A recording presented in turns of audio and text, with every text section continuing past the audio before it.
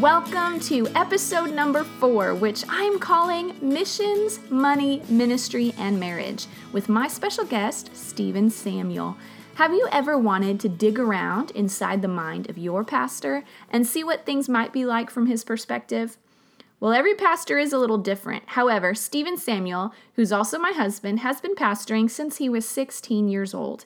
He also has a passion for missions and has traveled to dozens of nations, preaching the message of Jesus, healing sick people, and casting out demons as well. So he has got some fun insights to share with you today. For the show, I opened up a forum on Facebook and took questions from all of you so we could dive right into the good stuff that you would be wondering on topics from missions to money to ministry and marriage. Listen till the end for our Life Hacks segment to hear more of his favorite time-saving, life-managing tips and how to do more ministry from right where you are. We get super practical, and hopefully this episode will inspire you both in your daily life and walk with Jesus and your pursuit of the things that God has for you. And now, on with the show.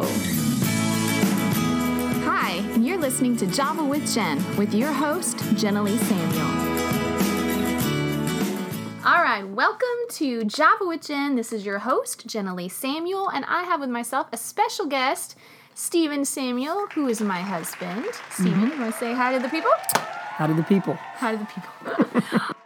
And so, Stephen, why don't you give a little bit of background about what you do and where we're going to go on today's show?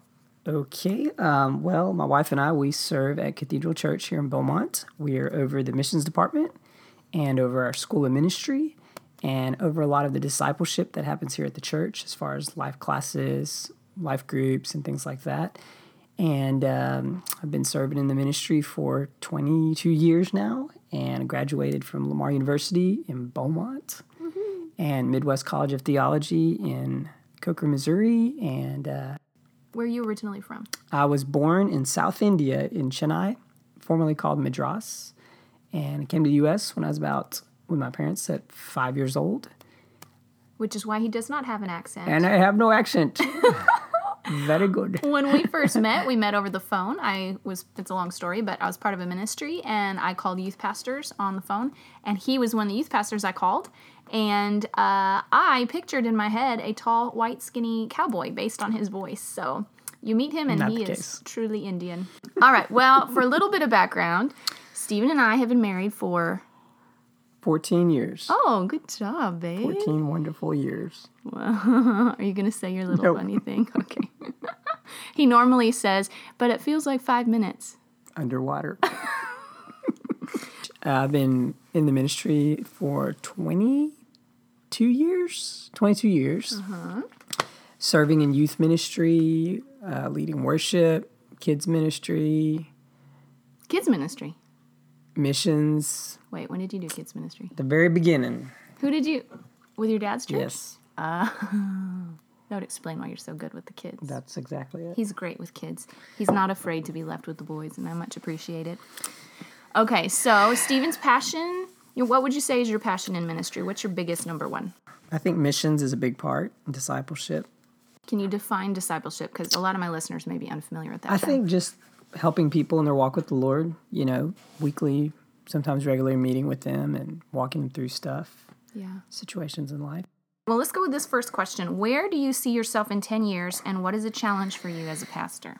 Oh, goodness. Well, I think in 10 years, it's so hard to tell, especially in ministry when you're forecasting, because ministry is not an issue of like a business plan. If the Lord doesn't come back, we'll be doing ministry. I just don't know what capacity. I mean, in the ministry, everyone kind of just follows what the Holy Spirit is telling them to do. And, of course, we have a vision for people in this community here in Beaumont, Texas. And so that's good. So actually, I guess if we were to kind of flip that question and take it backwards, like 10 years ago, would you have seen yourself here doing this right now?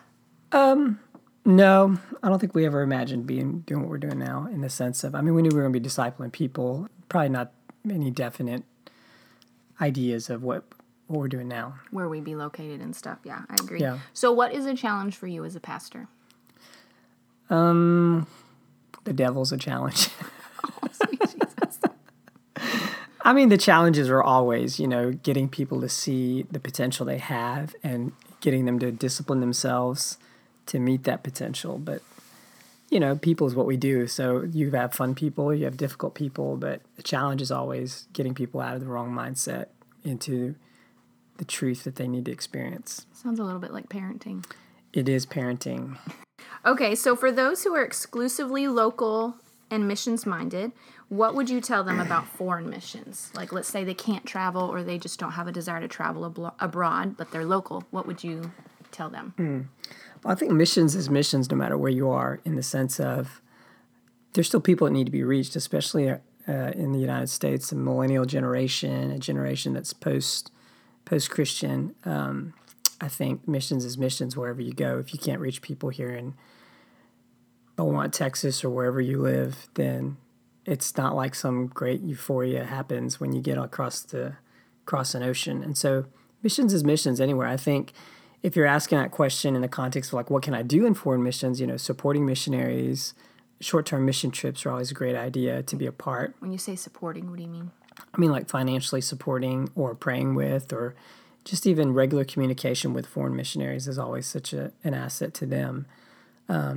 If you're asking that just in the context of what can we do as in some form of comparative sense, then, what you do here is what you do in other places when you go. So if you're used to talking to people, acclimate yourself to engaging people, talking to them about Jesus in a way that's relevant. That's what we do in foreign missions, and that's what you do in local missions. It's the same. Okay. So what has been your favorite trip and why? And what was your most powerful supernatural experience, either on that trip in general? I think it's hard to pick out a favorite because people are different to various degrees in other countries, and there's things that you like about every culture, nuances that, let's say when you're in Israel or whether you're in South America or, in India or China, there's always the things that every culture brings that makes it fun. I think my favorite part of most mission trips is meeting the culture. The food, right? And the food is really good. And their Starbucks. I don't think there's necessarily one specific place that's the most favorite. We tend to, with our missions, go to the same places over and over again. So it's the relationships that really prove to make a place very significant. And that's why, we don't do the shotgun approach of going everywhere all the time. It's we go to the same places where we see God moving, and we just keep building relationship with the pastors there. Okay. What has been your most supernatural experience on a missions trip? Oh, my goodness. There's so many. I think, we regularly see a lot of demonic activity being broken, so you see that. I remember one time we found out the first person we cast a demon out of was the pastor's wife. The second was the pastor's daughter. That was kind of interesting. And so... How'd you explain that to the pastor? We didn't. We just kept on going. But we've seen miraculous things, people getting healed, blind eyes being open, deaf ears being open. Yeah. I think the most significant or the most powerful is when you go back to a country over and over and you see somebody that you've led to the Lord getting discipled, getting trained up, and then now they're pastoring a church or they're leading a significant part of a ministry. Probably the most fulfilling feeling in seeing people's lives being changed over a period of time. Yeah. Which of your sons, if any, do you feel like will devote their lives to foreign missions? All of them. I mean, I don't know if I can specifically say, they all have a desire for missions, which, obviously they want to be like mom and dad. And so they all have a desire for missions. How that will look, whether they're missionaries full-time or in the business world or the medical world, or, we never get in a position where we try to predict that kind of things just because, you don't know what the Lord's going to do and how he's going to do it. And so, but I feel like they all will be engaged in serving the Lord, what that looks like in the context of ministry or not, or mission work or not. I don't know. Yeah. I think it's been neat as they're getting a little bit older. They're all in elementary and one of them is in junior high. And I feel like as they've been getting into those age groups, their personalities are evolving in such a way and their giftings are starting to come out, so that I feel like even though I don't know how their callings will play out specifically, it's just neat starting to see them start to develop some of their gifts or seeing their personal nuanced strengths that I feel like could easily play into ministry roles and stuff and serving the Lord, even in the business field and stuff. Yep. So, okay. Experiencing extreme poverty in other countries, lack of opportunity, lack of healthcare, persecution, etc. How does this make you feel about the same in contrast in America? It's always a challenge when you come back from a mission field that's impoverished and you have deplorable levels of poverty, and then you come back to the States and people are complaining about the wrong mix of Starbucks drink or whatever. I think, first part, how you navigate that is you don't despise the blessing God's put on your life because of the lack in other people's lives. Right. And how do we navigate that? I think constantly or regularly keeping the awareness of how blessed you are and how much you can impact the lives of other people is a big part. Like, we give to missions pretty regularly, consistently, I should say, and we give a pretty significant amount because we know we're blessed. And so I think that keeps us in the reality of the need that's out there by being a part of the answer, not just observing the need. Yeah. And so I would say to someone who comes back from a mission trip and you're like, oh, it's easy to become very critical of people who are successful when you see that kind of poverty. But that doesn't really lead to any solutions. The solution is you need to become a part of remedying the problem. And a lot of times that means becoming generous and making sacrifices of things that we consider luxury here and are unheard of over there. So we make sacrifices and give. Yeah, that's good. What would you like to say to privileged America to open their eyes and hearts to the reality of others around the world? Back in, it's a little phrase, back when Teddy Roosevelt was president, not that I was alive then, but he had this ideology called, I think it was called noblesse oblige. But basically it was the concept of there's a responsibility for people who have privilege, and that responsibility is to take care of those who don't. Mm-hmm. And so, so let's say I'm a middle-class American and I'm living a pretty moderate to successful lifestyle, and I'm a regular church attender and I'm just, I'm tithing. I think above and beyond the tithe. Now, let's just be frank. Most Americans that are middle class and going to a local church are not tithers. Barna research tells us that less than 10% of believers are tithers. And so churches don't get into the operative mode of world missions because they're always trying to just stay ahead of the game with paying their regular operating expenses. And so I think you need to be a tither. And then what do you do above and beyond that? I think people who God has connected you with, and I don't mean just like you met them on Facebook or you met them on social media, but like you have a relationship with and they're in the mission field, I think you need to make a sacrificial and yet consistent lifestyle of giving to them. And by that I mean, if you can partner with them at $100 a month or so, in Africa, that's a lot of money. In parts of Africa, that's a lot of money. In Europe, that's not a lot of money, Yeah. And so you need to know the relationship well enough to say what would help you. And then you have to get into a place where you're financially in a place where you can give and it not be something that takes away from, the food on your table and that kind of thing. So there's a balance in the sense of I see a need and I'm willing to make a sacrifice. I can live without 10,000 channels of cable and I can give, something significant out of my life. And because I think at the end of the day, missionaries don't want you to begrudge giving to them. They want you to do it joyfully, just like the scripture says, we don't give out of necessity or grudgingly, but we give with a cheerful heart. Yeah. Actually, because we've come across that a couple times, we mentor and disciple college students, and so in your college season of life, you are not rolling in the dough. But a lot of our college students have generous hearts, and they desire to give sacrificially, like you're saying. But many of them come into the struggle where they're like, I'm struggling to pay my own bills. How do I give sacrificially? So when we use that phrase sacrificially, sometimes I know that when I was younger, I thought that it was more holy to give when I was struggling to pay my bills because it was really sacrificial, you know what I mean? But then I did kind of develop a little bit of a sense of resentment because then I felt untaken care of. I didn't see a lot of fruit from those seeds that I sowed financially. So talk about that a little bit of how you approach that with a practical as well as spiritual perspective. I think practically, if I don't have a lot to give, here's what I do. I pray for money to give. Mm-hmm. And so I pray for opportunities to make money, to whether it's side jobs or whatever, but I ask God to give me wisdom how to raise the resources to give. And then even awareness is a big deal. So like When I go on a mission trip, I come back and I try to make friends aware of what's happening in those areas so they become the ones that can join with me in supporting or getting behind a missionary. Money's not the only way to give, though. You can give of your time. You can spend time praying for your missionaries, contacting them regularly and saying, hey, what's going on in your world? How can I pray? And then the discipline of making that a regular practice in your life is something missionaries don't see very often. You know, we get really excited about mission work when we see it, see a video or go on a trip, and then we come back and 2 months later, you've forgotten about everything. So aggressively choosing to remember and to pray for them and then financially partner with them is a big deal. Yeah.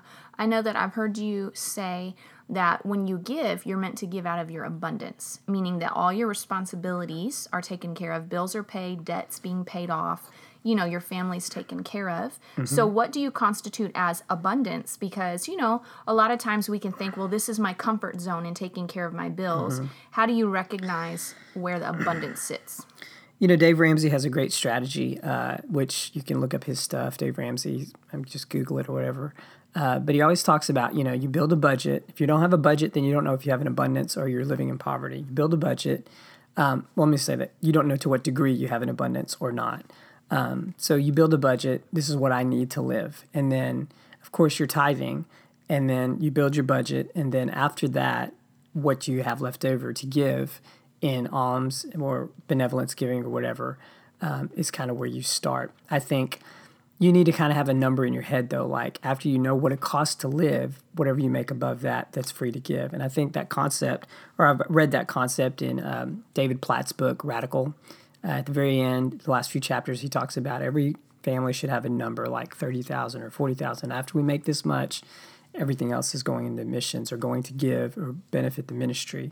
And it obviously also helps to partner with people, communities, churches that have that vision to give. Because what we find here in the States is like most churches, and I'm not criticizing the church as a whole because I work at one also, but most churches dump money into things that are not fruitful in the long run. You know, we're planning churches in communities that have 500 churches already, and we're planning another church when there's communities around the world that have no missionary. Yeah. So I think we need to be smart, and we can't keep putting that on the next person. Like, well, that's the pastor or the missions director. That's like your responsibility to know where your funds are going. Yeah. You know, if you're supporting a missionary in a country where there's 20% Christian population, then you need to really reconsider. Like, hey, why am I doing this? Unless God is specifically connected you to that.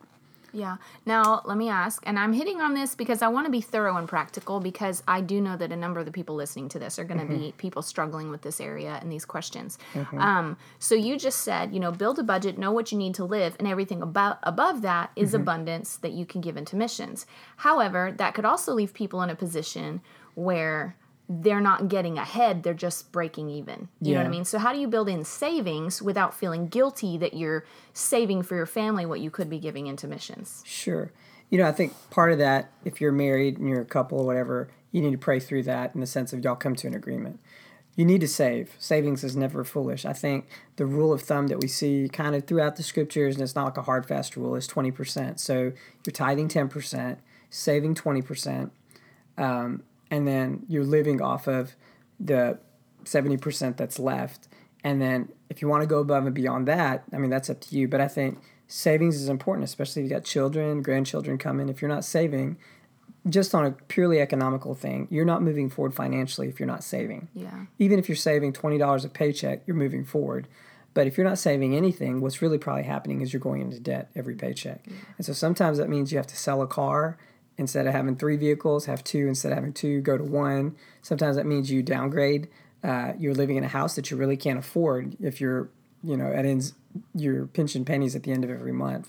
And so a lot of people don't like to hear that because we want to live the most affluent way that we can now because we don't see for the future. But if we'll go to a level of moderate living now, you'll have money in the future because you'll be able to save now. Yeah. And I think that's kind of where you start. Okay. I think one principle that we've practiced and that I personally like to practice that is helpful and kind of answers a lot of these questions is that we would build giving into our budget. Yep. And so we prioritized the tithe first when we got paid. We prioritized paying all the bills and then, some money for savings. And then we also had built into the budget, I know that I can save this much to give. And so then we were regularly building a savings that was oriented towards with the goal of we're going to give this away. Yeah, it's basically just a seed account. So and even when I do stuff like, do extra work, like, our kids reach out firewood every once in a while and we make some money off of that. Well, kids get some money out of that and we put the rest of it in to a seed account. It just sits there until somebody comes along and says they have a need and we have money to give. Yeah. And I like that because then there's a passage in Proverbs that says that a wise man stores up treasures of oil and wine, but a foolish man devours all he has. Mm-hmm. And there's wisdom in setting money aside for needs that are coming down the road. And those can be personal needs, like your car will need new tires, or it can be, I want to be prepared when a missionary comes along who has a need. I want to be able to help out. So I think that's a really practical tool. Okay. Thank you for answering all those money questions. People always have those. So how do you find time to read so many books or even to reread books? Time is something you have to manage very aggressively because it will slip away. I have a Kindle app on my phone. I have a Kindle app on my MacBook or on my iPad or whatever. So I have my books accessible all the time. And then I kind of plan out what to read. So during the day, I tend to read, like if I have, 30 minutes in the morning, whatever, I tend to read more informational books. And then if I'm going to bed at night, I tend to read more biographical books because you don't have to work as hard in biographies because it's a story. It's not so much concept after concept. So I kind of plan it out. Now, some people, their brain may be a little more active at night than it is in the morning. I just tend, whenever your brain's more active, to do the information side. And then I audiobook. So I listen to books. So I'm driving roughly about an hour a day. So average audiobooks, I guess if there is an average, you're looking at 6 to 7 hours. And so if I'm driving an hour a day, then in about a week and a half roughly, I can knock out an audiobook. And so an audiobook, which is an investment, it's not free. Mm-hmm. It's an investment, but knock it out via audiobooks. And then I have a Kindle with me everywhere I go. And then I bookmark, as much as I can and go back to it when I have spare time sitting around, whether it's at, waiting room somewhere or I'm waiting for food somewhere or I'm, just got a few minutes to burn here and there. Yeah. I can attest to that. He used to be in the habit of at night would lay in bed and check Facebook, and then he decided, I'm reading on Facebook. I might as well read something that's going to be effective. Yeah. So then he traded his habit of Facebook for reading, and he gets tons of books in. Let's see here. For a married couple, I'm interested in your question for this. I'm in trouble. How important is it for the couple to minister together, especially in full-time missions or short-term missions? I think that kind of answers itself. It's very important that both husband and wife be involved in the vision God's given to them as a family. How important? I think it's very important. Is that the question? Yep. Yeah, I think it's very important. I know to some degree, and it may be what you're implying here, both people in the marriage can't be as involved as they want to be. You can't have, we still got kids to take care of, family to take care of, bills to take care of. And so I think finding out, it's kind of like Adam Smith's, principle. Both people do their part, and together we make an impact in the overall, impact we want to make in missions or whatever the adventure is in the ministry. There's things that I can do that my wife can't do. There's things she can do that I can't do, like recording podcasts. And so she does it. And so my goal is to encourage her to do it. And she encourages me in the ministry that I do in the sense of travel and mission work outside the U.S. Yeah. And so as long as there's unity in the marriage or unity in the relationship, progressing toward the goal of what we feel God's called us to do, that's what you're shooting for. It's not so much, it's never two equals. It's always one person gives more than the other, but it's in different aspects of the ministry. Mm-hmm. I know that I've had some of our younger students who are married now struggle with this, where maybe one of them felt strongly called to ministry and the other one had felt strongly called to the business world, and they were like, how do we do this? Because, ministry can be very all-consuming. It can also leave you feeling like you're operating in two different worlds. And how would you suggest to couples that find themselves in that kind of a position to honor each other's callings? It's hard to answer that without knowing specifics. But I think the last part, which said honoring each other's calling, is a big deal. Like, honor is a big deal. And then, especially when you're young in the ministry and in the workforce and just starting life off, the big question is the why. Why are you doing what you're doing? And if a lot of people, and I'm not trying to be too critical, but a lot of people get into ministry because there's a sense of validation in it. They're doing it because they feel a certain way when they're helping people. And the danger of that is that feeling or search for significance in the ministry or even in the business world or in your career many times becomes the thing that cripples you. And so if you're not spending time getting validation from the presence of God on a regular basis, it's easy to start making your identity in the ministry and your identity in your workplace, your identity even in relationship, the primary focus of what you do. And then all of a sudden it becomes an idol in your life. And spiritual idols are the most subtle ones that get overlooked. People, I'm a preacher, I'm an evangelist, I'm a prophet, I'm an apostle, I'm serving the Lord, so everyone should, fall down and worship as I walk by or, realign their schedules around mine. And the truth is, you're not that important. Like the ministry is going to happen and you're finding your validation in ministry. And what happens is the Lord will work to remove that idol out of your life. And so most of the tension in relationships that I see is one person has found validation in ministry and the other person, the spouse, whatever, has found that that's not going to work for them. And so that's where that tension usually gets created. Yeah. And I think too, like even like Stephen was saying in the beginning, that as your seasons change, the way that you're involved in ministry or in the business world or whatever also changes. And every time you undergo a change for a married couple, that requires reevaluation and reassessing, like how you share the load or how you, how one will carry more weight while the other one's pursuing a goal. And so there's an ebb and a flow to it, and being sensitive to what the Holy Spirit is saying. And I think, as Stephen touched on too, just maintaining and protecting that spirit of honor, recognizing that your calling is not more important than your spouse's calling.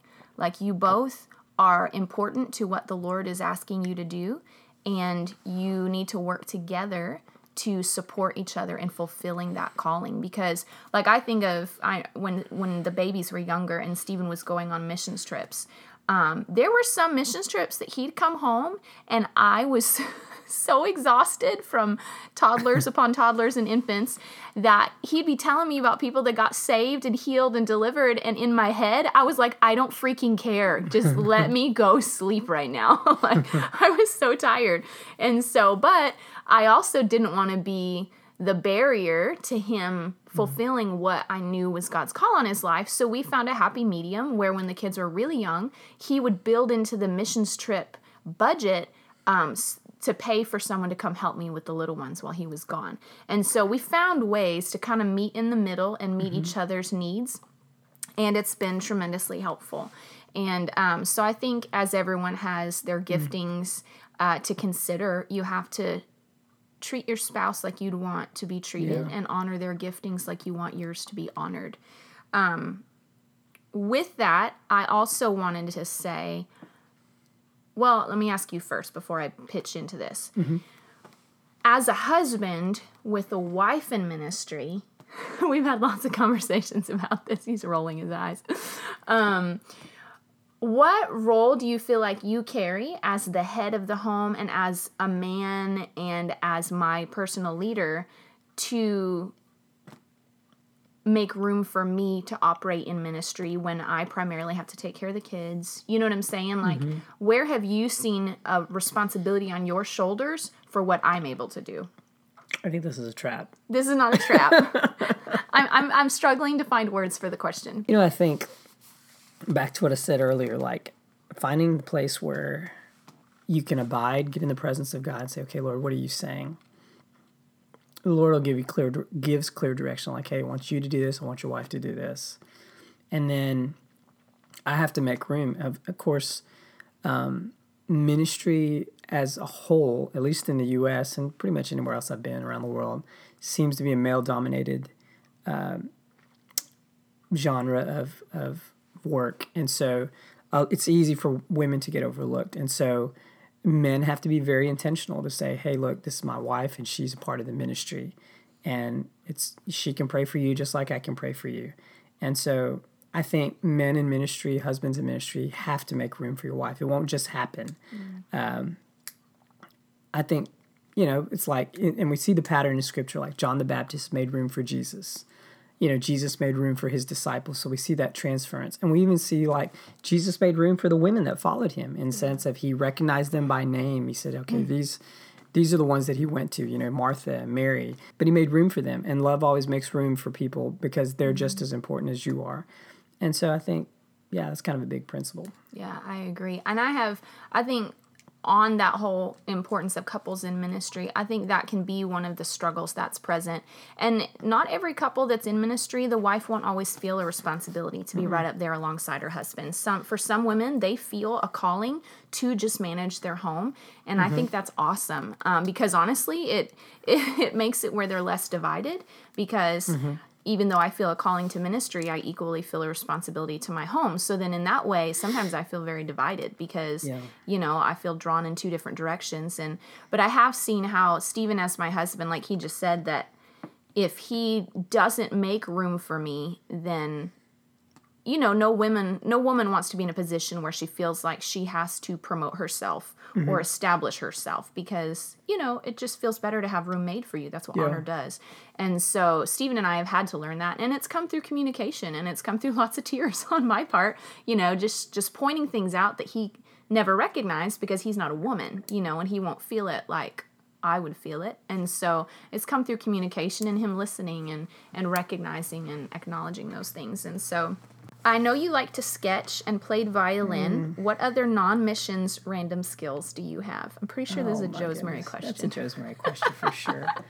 I don't know about skills. That's kind of a assuming word. I like to hunt. I like to read. I think the older I get, the more risk averse I become, and so the more what risk averse. Oh, the game. I'll help it. So, I don't think there's too many more besides that. He plays guitar. I do play guitar a little bit. He can play bass. And he used to rock some percussion. We'll give him a djembe. He can keep a good beat. Necessity is the mother of invention. At our last church, he would lead worship many times. He didn't ever, that was never the thing he was chasing after. It was definitely the necessity of the moment. But it was always very sweet and always really great worship. Always the presence of the Lord came. Probably because it was a offering of sacrifice. Yeah. Because he didn't want to do it. No comments there. No comments. Okay. Silly question, but when you discovered who God called you to be, did you ever hesitate or want to run from the calling that was placed on your life? Okay, that is not a silly question. Also curious how you got saved, and have you always read like you currently do? We kind of touched on the reading. Yeah, I think the more you read, the more you like it, as far as if you find a series of good books or a good trail to follow. As far as the calling, I think every minister goes through those seasons of doubt, whether I should be doing this, not be doing this. And then, of course, the longer you do it, the more confident you become. Mm-hmm. So to answer the question at the beginning, there's great levels of questioning in the sense of, am I doing the right thing? Not necessarily am I supposed to be in the ministry, but am I doing what I'm supposed to be doing in the ministry?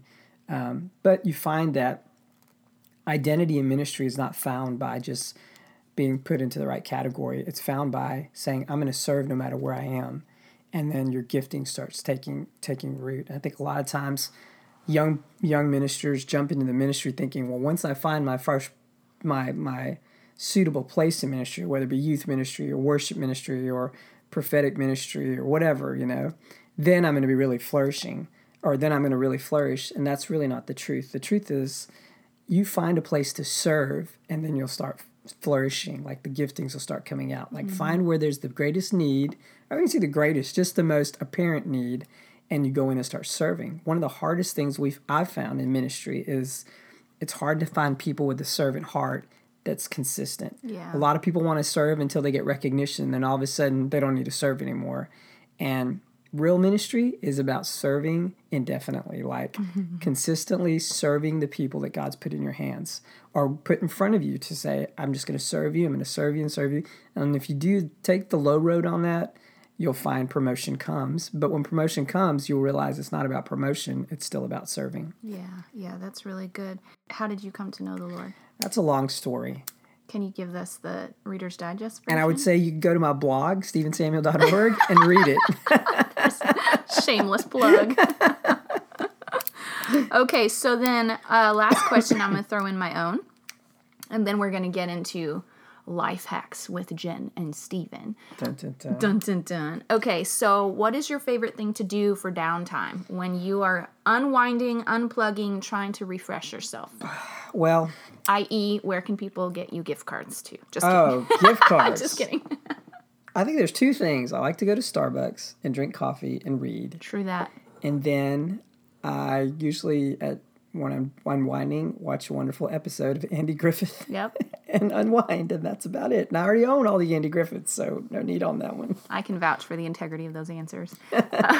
In fact, on our honeymoon, I think we went to Starbucks every day. And then when I took him to Disneyland, this is a great story.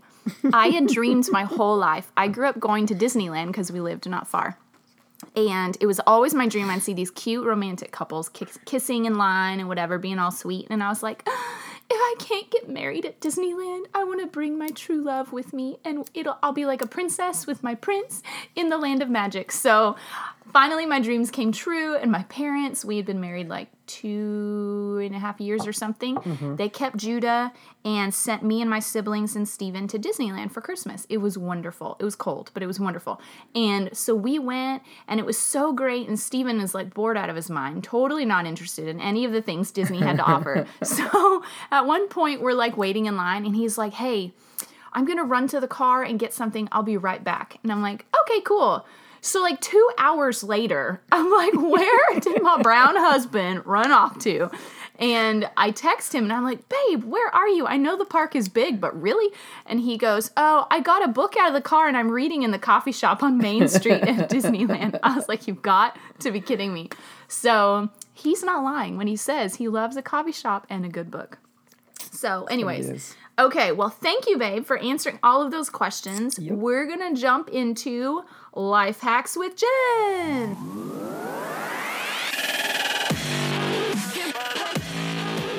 Okay, babe, so what are some practical things? You talked about budgeting, you talked about books, you talked about giving on missions. Throw us some good stuff. You know, the foundation for everything we do comes from knowing God's Word. I got an app, it was like $5, whatever, called Verses, Verses, Verses, to start memorizing Scripture. Oh. And so as a minister, and maybe you don't even have to be a minister, but just if you want to start getting God's Word in your heart, Verses, it's not a free app, but it's worth the investment, is a great way to start programming your mind to memorize. How does it function? Plug in the verses, or you select the text that you want to memorize, and then it creates little games for you to play, flashcards, different ways to memorize a verse. So that's a good app. And so cool. I'm guessing life hacks predominantly in our culture now comes down to finding suitable apps to do things through. Okay. The second one, which is not an app, when we talk about missions and giving and stuff, the primary reason most people can't be generous is because they're overwhelmed with debt. They're strapped down. So I would encourage you, if you haven't already done it, and of course at our church, Cathedral Church here in Beaumont, we offer it every semester, but you need to go through a budgeting class. Dave Ramsey has some incredible tools, and if you're not budgeting, you have no idea what's happening in your finances. Yeah. And so I use the envelope method, which Dave Ramsey teaches. I don't use envelopes literally. I use kind of an online system that we've created at our credit union, number of checking accounts. But if you want to get to a place of generosity, you need to get out of significant amount of debt. You need to get to where you can breathe in your finances, and budgeting is the key. And it's not a quick solution. It's not like a 1 week solution, 2 week solution. It takes about 3 months to get a good budget going and working and operating in a place where you feel like you can breathe. Yeah. sometimes longer depending on where you're at financially. Yeah. I use an app called Evernote, which I'm sure a lot of people are familiar, and there's probably comparable apps. But I find a lot of times I come up with great ideas, or I think they're great ideas, and maybe they're not. But I don't have a way to write it down, and I don't have a notepad. I don't have a notepad and a pen around. So I use Evernote, and I create like little notebooks of just book ideas or speaking ideas, or sometimes ideas, things to do with the kids. And so I pull that app up, type it in real quick, and I use that on a regular basis. I also have... Well, hold on. What I love about Evernote is you can insert photos, you can insert audio clips, you can upload, like if you have stuff saved to your phone, you can share it to your Evernote app, and it'll save files. You can organize your files by folders, and it's just super. You can sync it where other people are accessible to specific folders. I don't know, it's just so helpful, and it syncs between all your devices, and it's accessible online. You can go into the Evernote website and log on. I use it as well, obviously, and it's just super helpful. Yeah, that's a great app to have. And then, of course, everybody should use a calendar app. I think a lot of times frustration comes in life when we have limited amount of time to put out quality work or quality ideas. And so if you're not planning your week regularly, then your week is kind of planning you, and that usually causes frustration. So I set aside time, usually the beginning of every week, whether it's a Sunday night or a Monday morning, and kind of plan out the week and look at my calendar and see what's coming up. If you don't do that, it's hard to be a leader if you don't know what's happening in your life in the week ahead. And so calendar, there's tons of calendar apps. I just use the regular one that's in my phone. There's also another app called AnyDo, D-O. That is also like a to-do list kind of app that's, I think it's free. So those are kind of the apps that make life a little bit more accessible for me. As far as reading goes, like I mentioned earlier, Kindle is a great resource. Audible.com, that app, I use that for the audiobooks. And just a little tip on that, when I find an author that I really like, let's say when I first started reading, I discovered Philip Yancey. And then Yancey, in his book, would cite other authors. So he would cite, guys that we know, C.S. Lewis, and those things. And so I would find those authors and then read all of their books. So usually the longer an author has been writing, the better his books gets. So you kind of go backward in time. So you start with the most recent and kind of go back. Because usually an author's first work is their hardest one to read because they're still learning how to write. So you need to love them first. Yeah, unless they're Ravi Zacharias or something like that.